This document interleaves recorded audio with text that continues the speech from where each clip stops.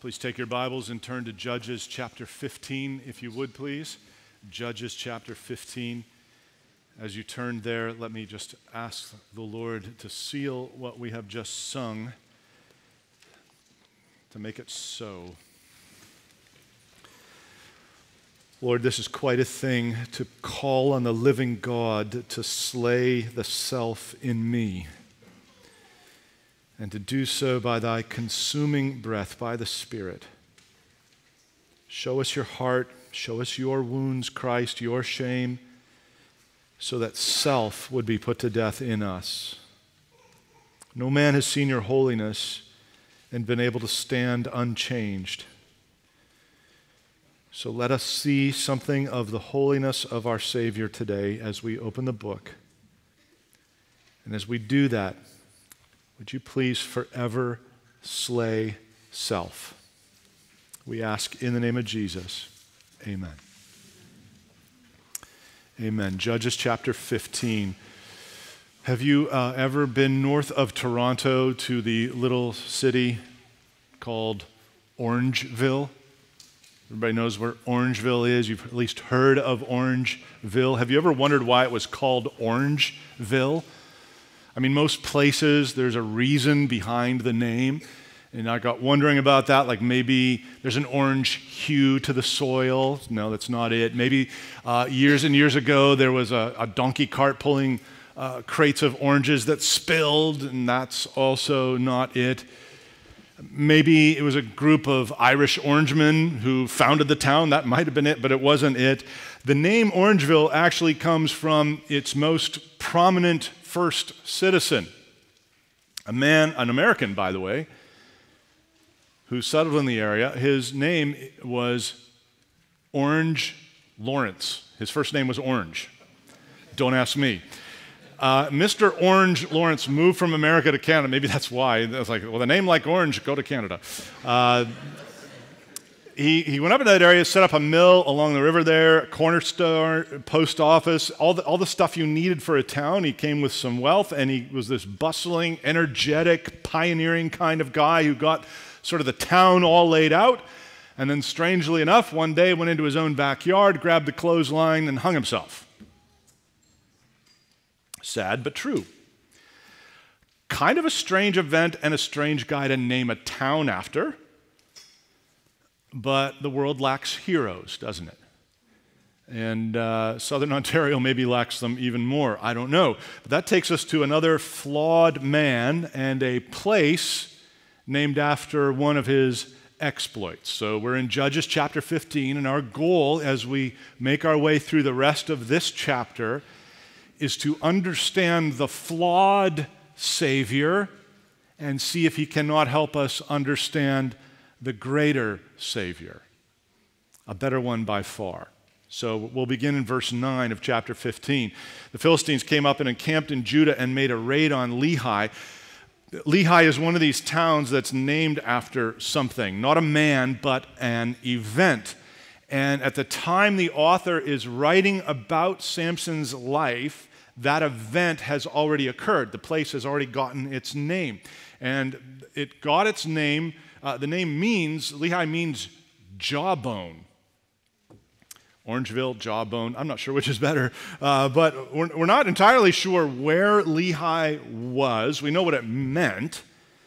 It was somewhere on the border between Philistia and Israel. And it's exactly where the Philistine army set up battle lines against Israel one day. It's probably sort of a wilderness area. And once those battle lines are drawn up, you get the normal last-minute diplomatic efforts to try and, avoid war. So verse 10, the men of Judah said, why have you Philistines come up against us? And they said, we have come up to bind Samson, to do to him as he did to us. So here's the setting of this event. And this event is actually the last episode of Samson's failed marriage story. So we looked at that, most of it last Sunday, but there's so much going on in this very last part that we needed to deal with it all on its own. So remember what happened last week. Samson saw a Philistine woman that he wanted to marry, and before he could consummate the marriage, he did his whole riddle thing with the lion and the honey, which resulted in him losing a bet, and that resulted in 30 Philistines losing their lives and their clothes.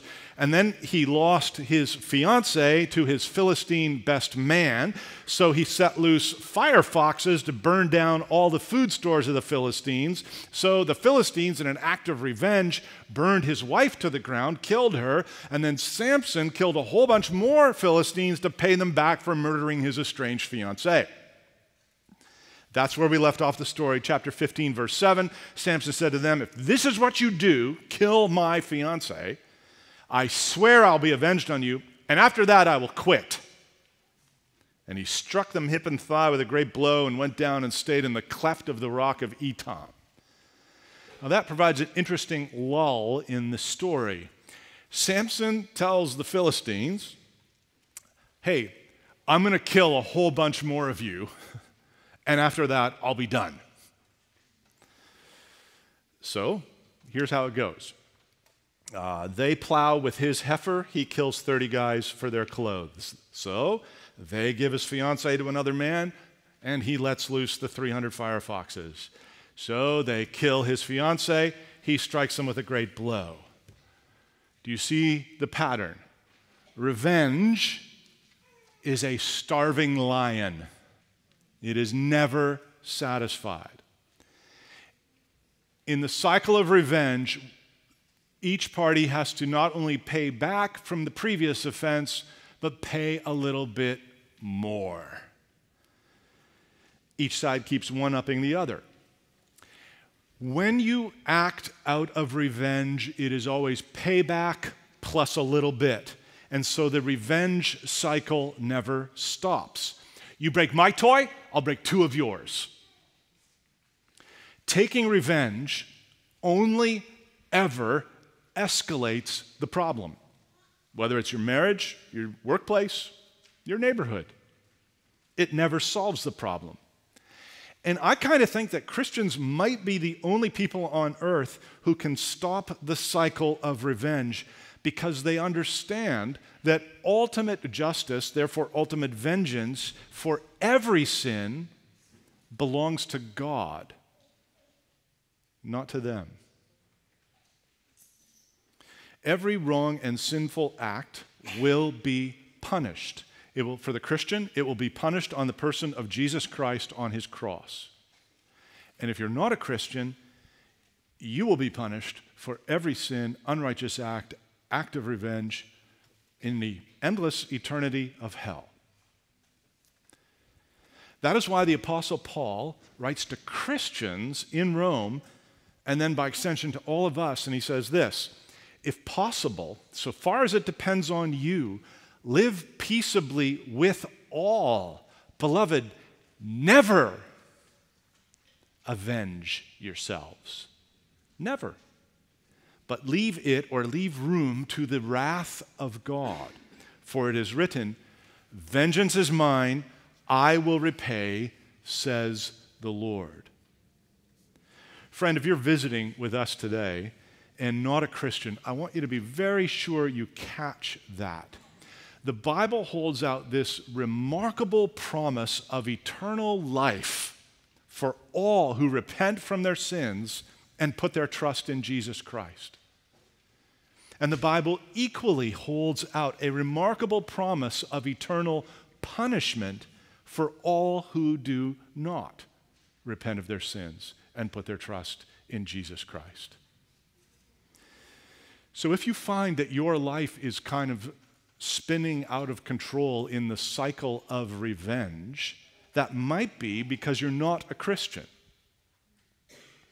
And all your sinful acts of revenge are being counted up and remembered by God. And in the great day, he will exact final punishment for those sins forever in a hell that never, ever ends.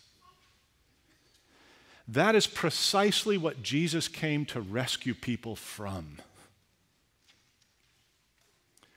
Not just to rescue us from our acts of vengeance, but to rescue us from all the guilt associated with those acts of vengeance. But here we are in Judges 15. These Philistines are not Christians.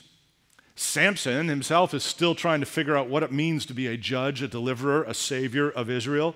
And so the cycle of revenge continues. You strike us with a great blow, Samson, and we're sending our army to capture you. And that takes us now to the last episode in the sad tale. And this episode unfolds in 4 parts, 4 distinct scenes. And if you're already a Christian, I'm betting these scenes will sound very familiar to you. Scene 1, the Savior. The Savior is a judge, a deliverer. The Savior is betrayed and rejected by his own people. Sound familiar? Verse 9 again, the Philistines came up and camped in Judah, made a raid on Lehi. The men of Judah said, "Why have you come up against us?" They said, "We've come up to bind Samson, to do to him as he did to us." Now, it's really important to note that word bind. It features prominently in the rest of the Samson story. If you know where this story goes, you know there's something about binding. And these Philistines are so driven by revenge that it's not good enough to merely kill Samson. They want to humiliate Samson. And so this judge, this savior of Israel, must be bound. Okay, well, how are you going to do it? The men of Judah get the message. They send their envoy. They hear, oh yeah, we are here for Samson. And they're like, we don't want war. So they get 3,000 of their crack troops and send them to find Samson. Verse 11, 3,000 men of Judah. These are not Philistines. They're Israelites. Went down to the cleft of the rock of Etam. What's that? It's where Samson was living, in the cleft of a rock. And said to Samson, "Do you not know that the Philistines are rulers over us? What then is this that you have done to us?" And he said to them, "As they did to me, so I have done to them." So let's deal with Samson's answer to his countrymen first. As they did to me, so I've done to them. That is really just a child breaking his baby brother's toys, isn't it? You broke my Lego? I'm going to tear the arms and limbs off your stuffed toy and flush your Suzy down the toilet. Revenge.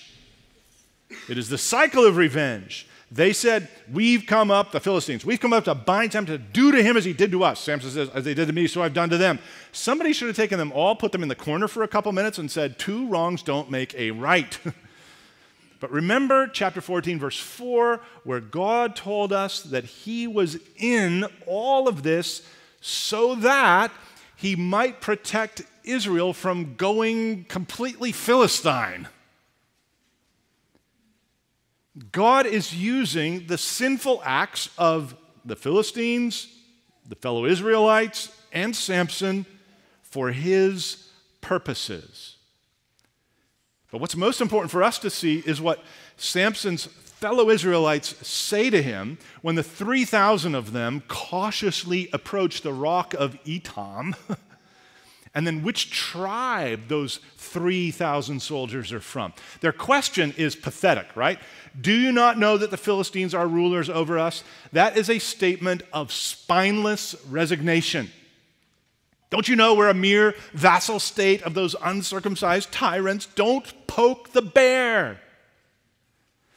But the fact that that statement comes from the lips of the men of this tribe of Israel, these men of Judah, is meant to shock you. Do you recall, maybe you don't, the very first words of the book of Judges? Turn back to Judges chapter 1, verse 1. After the death of Joshua, the people of Israel inquired of Yahweh, "Who shall go up first for us against the Canaanites to fight against them?" Yahweh said, "Judah." There's 12 tribes in Israel. He picks Judah. "Judah shall go up. Behold, I've given the land into his hand." And Judah said to Simeon his brother, "Come up with me into the territory allotted to me, that we may fight against the Canaanites. And likewise, I'll go with you into the territory allotted to you." So Simeon went with him. Then Judah went up, and Yahweh gave the Canaanites and the Perizzites into their hand, and they defeated 10,000 of them at Bezek. Now that's the Judah we remember. It's the Judah who's always getting called out first to war. It's Judah who's been set apart by Jacob in the blessing of his sons. It's Judah from whom deliverance is supposed to come. But this generation of Judah's men form a militia to go and bind the Savior that God has provided for them. They were not the last men of Judah to bind a Savior. But how sad and pathetic things are in Israel. The one tribe who ought to have rushed to fight alongside Samson against the Philistines, they have shown up with their clubs and swords to betray him to the enemy. They said to him, these are the men of Judah, verse 12, "We've come down to bind you, Samson, that we may give you into the hands of the Philistines." And I wonder what went through Samson's mind. I don't think he was scared. He just wiped out a whole whack of Philistines. We don't even know how many. He knows what he can do. He could certainly take out these 3,000 fellow Israelites. That wouldn't be much of a problem. But he chooses a different course of action. Samson said to them, "Swear to me that you will not attack me yourselves." And they said to him, "Oh, no, we will only bind you and give you into their hands." Like it's better. "We will surely not kill you." So they bound him with 2 new ropes and brought him up from the rock. "Kill you, Samson?" No, of course not. We're your fellow Israelites. We'll just tie you up and give you to the people who will kill you. It'll be fine. You can trust us. Man, what has happened to the people in Israel who were longing for deliverance from their oppressors? I have to imagine that there were at least a few people cheering on Friday night dinner over Samson's exploits in Timnah and what he did there. "Oh, did you hear about the 300 foxes? Well, where are those people gone?" Like another Savior, they all left him and fled, and all looks lost. But then comes scene number 2. Scene 2, the Savior's quote-unquote certain death results in his undeniable victory. Verse 14, came to Lehi, the Philistines came shouting to meet him. They were certainly not shouting, "Hallelujah, praise Jehovah." No, they were shouting praise to Dagon, the king of groceries and grains, the fake god that a whole lot of people in Israel were starting to worship. So the real God of Israel decided to do something about that. They come shouting. Then the Spirit of the Lord, Yahweh, the Spirit of Yahweh rushed upon him, and the ropes that were on his arms became as flax that has caught fire, and his bonds melted off his hands. And he found a fresh jawbone of a donkey and put out his hand and took it, and with it he struck 1,000 men. Now there are 2 miracles associated with this one event. The first miracle is this. The thing that happened to the ropes that would have been binding his arms. They're new ropes, meaning they're strong, with enough elasticity that you couldn't just snap them like a brittle zip tie that's been outside for too long. These ropes are like flax that has caught fire. They have just disintegrated, like a dried flower arrangement that gets too close to a candle. I mean, it's gone. And then the bonds or the shackles, it says the bonds melted off his hands. These would be like metal shackles, and they just melted off his hands like the manna would melt away as the sun rose in the wilderness. So these metal bonds simply dissolved off of his hands. So that which bound the strong man dissolved and disintegrated. That's miracle 1. Second miracle. The fresh ropes were replaced with a fresh donkey jawbone. Hee-haw, here we go. The fact that the jawbone was fresh means it likely had all the teeth still in it, because as it dries out, the teeth fall out. probably had a bit of flexibility. In other words, it is at maximum effectiveness as a weapon. The jawbone could stab, it could tear, it could rip, and it doesn't disintegrate as you bash it over the head of a Philistine. So if you took the number 7, is that a 7 or is that backwards? It's backwards? This is right?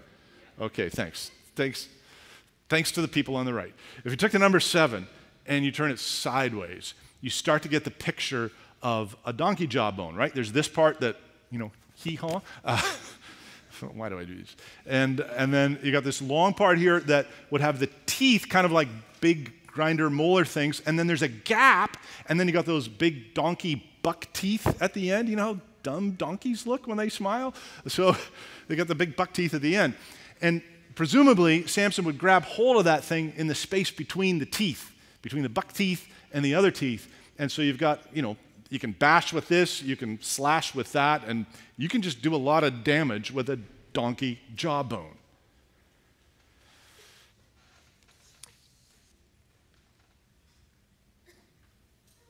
And if the hand swinging that donkey jawbone is empowered by the omnipotent Holy Spirit, you can imagine the kind of damage it could do. Somebody told me a joke this week. Who's the dumbest man in the Bible? The 1,000th guy to try and capture Samson. There's 999 dead bodies there, and you're going to I got him. The man is doing damage with a jawbone. And apparently, dude 1001 was like, okay. Okay. I mean, Samson is relentless here. This is a slaughter.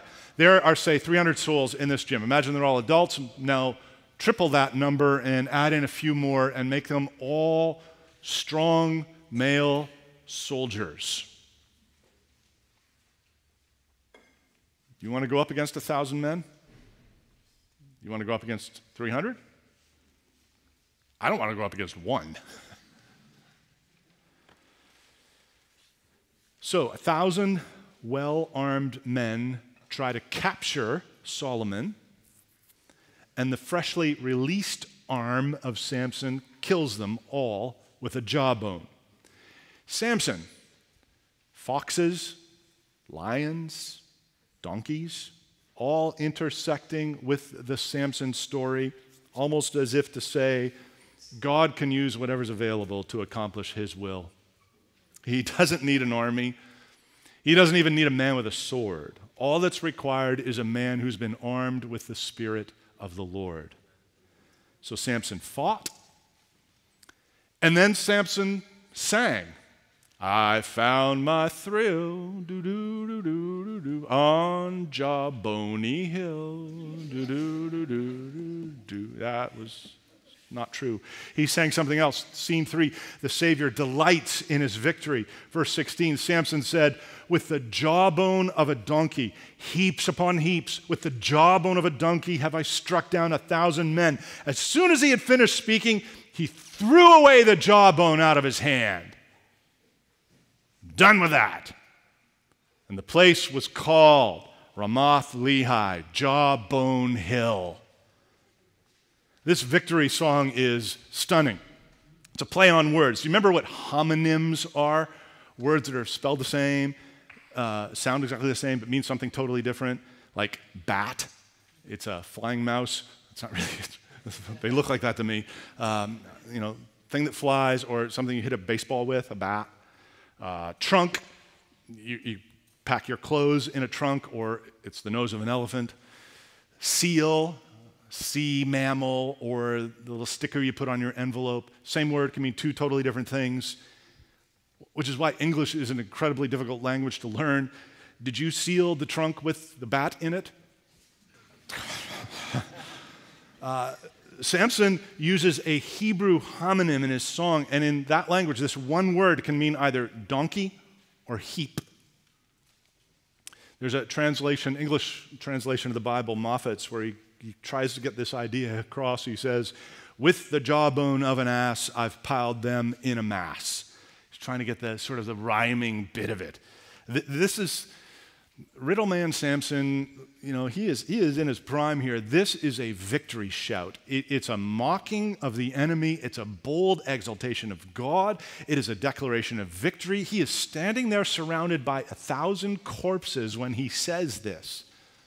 And yet, the victor needs help. And that takes us to scene 4. The Savior is resuscitated and rescued from death. Verse 18. And he was very thirsty, and he called upon the Lord and said, "You've granted this great salvation by the hand of your servant, and shall I now die of thirst and fall into the hands of the uncircumcised?" Now, you may not see it yet, but you have probably just reached the most important moment in Samson's life. Can you guess why? Maybe I'll pause there. There's times we read biblical speech and it can sound very offensive to us. Like when Jesus responds to a certain woman and he says to her, "Woman, what have I to do with such and such?" Oh, why would he call her woman? It doesn't sound right to our Western ears. We might say ma'am or something, but not woman. And there are ways you can read your Bible that way. You sort of import your modern niceties into the text. So you could read here, "You have granted this great salvation by the hand of your servant, and shall I now die of thirst and fall into the hands of the uncircumcised?" But you must pay careful attention to who Samson is speaking to. Verse 18, he was very thirsty, and he called upon Yahweh. That's a first. It's the first time Samson's done this. And it's vital to see. So far, the Spirit of Yahweh has seized Samson on different occasions, but there's been no indication of Samson praying or communicating to Yahweh in any way. Yahweh blessed him as a boy, chapter 13, verse 24. Yahweh stirred him as a young man, chapter 13, verse 25. And the Spirit of Yahweh rushed upon him in these 3 times as a man. But now something has changed in Samson. Now, as he calls out to Yahweh, he shows us what he understands of Yahweh and himself. He understands who brought about this great deliverance. You have granted this great salvation, Yahweh. He understands what his relationship is to that person. I am your servant. And he understands why these deliverances are taking place. It's so the Philistines see that there's a real God in Israel. Shall I fall into the hands of the uncircumcised? This is very, very significant. The strong man has gone from raging revenge to now becoming one of Israel's true deliverers. And Yahweh is honored by his prayer request. I take Samson's words here as truth. He is literally going to die of thirst if he doesn't get a drink of water pronto. The man has just killed 1,000 others in the most physically violent way. He's exhausted, dehydrated. It's an arid climate. There is no water for miles around. Ponder that. The Savior got thirsty. And so he calls out to Yahweh, the very thing we have noted Israel had stopped doing as a nation. There's a cycle in Judges. Enemy oppression, they call out, God rescues them. Enemy oppression, they call out, God rescues them. Enemy oppression, you know the rest. And then you get to the time of Samson, enemy oppression. Crickets. Nobody's calling out. Don't you know we're just a suburb of Philistia now? Don't poke the bear. But finally, calling out is the thing Samson begins to do. He calls out to God. Verse 19, after he does, God split open the hollow place that is at Lehi, and water came out from it. And when he drank, his spirit returned, and he revived. Therefore, the name of it was called En-Hakkore. It is at Lehi to this day. En-Hakkore, the spring of the one who calls out. Not some short-lived, 24-hour bubbling up little fountain, but a natural spring located right there on Jawbone Hill, even in the day in which our author is writing down this account.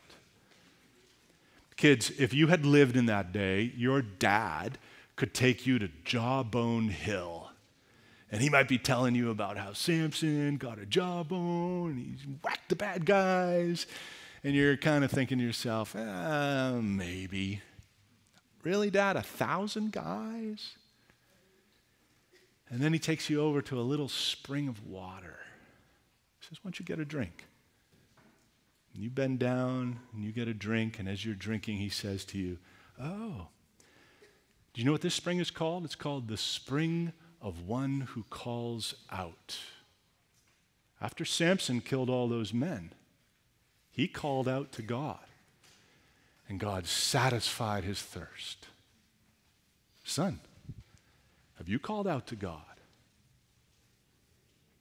Friend, have you called out to God? The provision for this first Savior, Samson, reminds us of another Savior who said this, to the thirsty, I will give from the spring of the water of life without payment. So, let the one who is thirsty come. Let the one who desires take the water of life without price. Are you feeling dehydrated from all your sins, all your attempts at revenge? Jesus told another woman, whoever drinks of the water that I will give him will never be thirsty again. The water that I will give him will become in him a spring of water welling up to eternal life. Are you thirsty for that? Are you thirsty for eternal life? Take the water of life that comes without price. It's free, even though another bought it for you by giving up his own life. Now, from this day onward, something changes in Samson. It appears to be bracketed in the text with the last verse of chapter 15 and the last verse of chapter 16. After Jawbone Hill, chapter 15, verse 20, he judged Israel in the days of the Philistines 20 years. And then you get all 16 where there's some more failure and demise and recovery. And in verse 31 of chapter 16, he had judged Israel 20 years. It seems to me that it's on Jawbone Hill where the judge finally finds his feet and his calling. And for 20 years, he judges Israel. And I have lots of questions. How did he keep the Philistines at bay for 20 years? Don't know. What were his exploits? Were there any? Don't know. Did he function like a nuclear arsenal functions today? He was just like a scary deterrent. Don't go there. There's a big, strong dude that'll kill you with a donkey jawbone. We don't know. But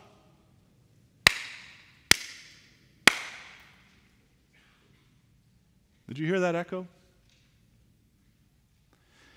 Dim, faint. It only lasts for a second. A couple more seconds in this gym. Wah, wah, wah, wah. And when we read the story of Samson,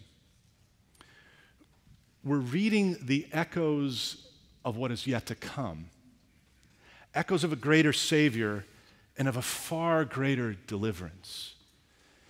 In the greater Samson, the last and final Savior, Jesus Christ, we also see, scene one, a Savior who's betrayed and rejected by his own people. Samson was betrayed by the men of Judah. Jesus was betrayed by one of his own disciples. Matthew 26:47, while Jesus was still speaking, Judas came, one of the 12, and with him a great crowd with swords and clubs from the chief priests and the elders of the people.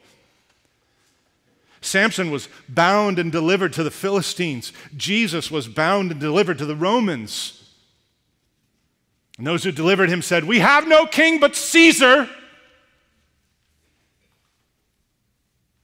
Samson could have killed the 3,000 betrayers of Judah, Jesus could have called upon an entire legion of angels to defend him, but both had other purposes in mind. For Jesus, it was to pay for the penalty of our sins. Scene 2 of his life, our Savior's certain death resulted in his undeniable victory. There looked like no hope for Samson when he was led to the Philistines by a troop of 3,000 soldiers from Judah. And it looked like there was no hope for Jesus as they nailed him to that Roman cross. When they came to the place that is called the Skull, there they crucified him. And then Jesus, calling out with a loud voice, said, "Father, into your hands I commit my spirit. It is finished." And having said this, he breathed his last. To the naked eye, Samson looked as good as dead, tied up and surrounded by the Philistine army. To the naked eye, Jesus was dead on that Roman army's cross. And yet, when what Satan thought would be the end of Jesus actually effected the undeniable victory of Jesus. He was pierced for our transgressions. He was crushed for our iniquities. Upon him was the chastisement that brought us peace. With his wounds, we are healed. And this great victory included a great victory shout. Samson was betrayed at Lehi, Jawbone Hill. Jesus was crucified on Golgotha, the place of the skull. Both were mounds of victory. Samson took the instrument of his victory, a donkey jawbone, and threw it on the ground. Jesus endured the instrument of his victory, the cross, and despised its shame. Samson surveyed the results of his victory and sang a song. Jesus pondered the results of his imminent victory and shouted, "It is finished." And then our Savior Jesus was not resuscitated, but he was resurrected from the dead. Samson grew thirsty to the point of death after winning his battle. Jesus actually died in order to win his battle. God split open the rock to provide Samson water to save his life. God raised his son Jesus from the dead so that he might become the water of life. Jesus, who has gone into heaven and is at the right hand of God, with angels, authorities, powers having been subjected to him. And if you confess with your mouth that Jesus is Lord and believe in your heart that God raised him from the dead, you will be saved. If men could not decipher that Samson was their God-appointed Savior in 1070 BC, I have some pity for that, because Samson was a complicated and a sinful man. But if men cannot decipher that the resurrected Jesus is the only Savior in 2023, I have little pity, because his life was one of simplicity and sinlessness. And a day is coming when between the throne and the four living creatures and among the elders, you will see a lamb standing as though it had been slain. And the heavenly host singing a new song saying, "Worthy are you to take the scroll and to open its seals, for you were slain, and by your blood you ransomed people for God. And from every tribe and language and people and nation you have made them a kingdom and priests to our God, and they shall reign on the earth." The greater Samson has come. His deliverance has been accomplished. Will you turn to him? Will you believe on him? Will you trust in him for your entire life? Or are you going to walk out of here thinking, "Man, that preacher, doesn't that preacher know that the Philistines are rulers over us?" Oh, friend, come out from among them. Look to the Savior who did not look like a Savior, and enter into the joy of his salvation. Orangeville might be a nice place to live in this life. The new heavens and the new earth are a perfect place to live in the next. And only those who love the Lord in this life will be with him in the next. So come all the way to Jesus, the perfect Savior, the final Savior, and live. Let's pray together.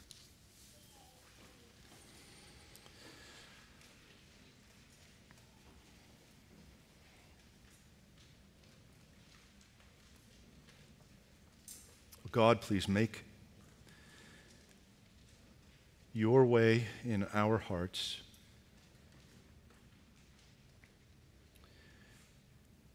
Especially those of us who might be very content to live like Philistines, to worship gods of our own creation.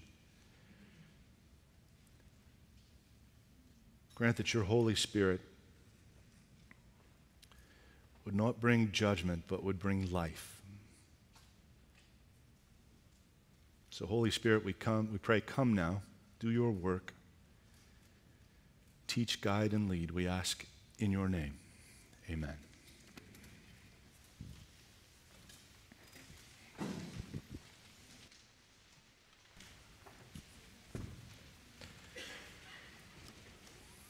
Listen to the word of God. We know that we are from God, and the whole world lies in the power of the evil one. And we know that the Son of God has come and has given us understanding so that we may know him who is true. And we are in him who is true, in his Son, Jesus Christ. He is the true God and eternal life. Little children, keep yourselves from idols.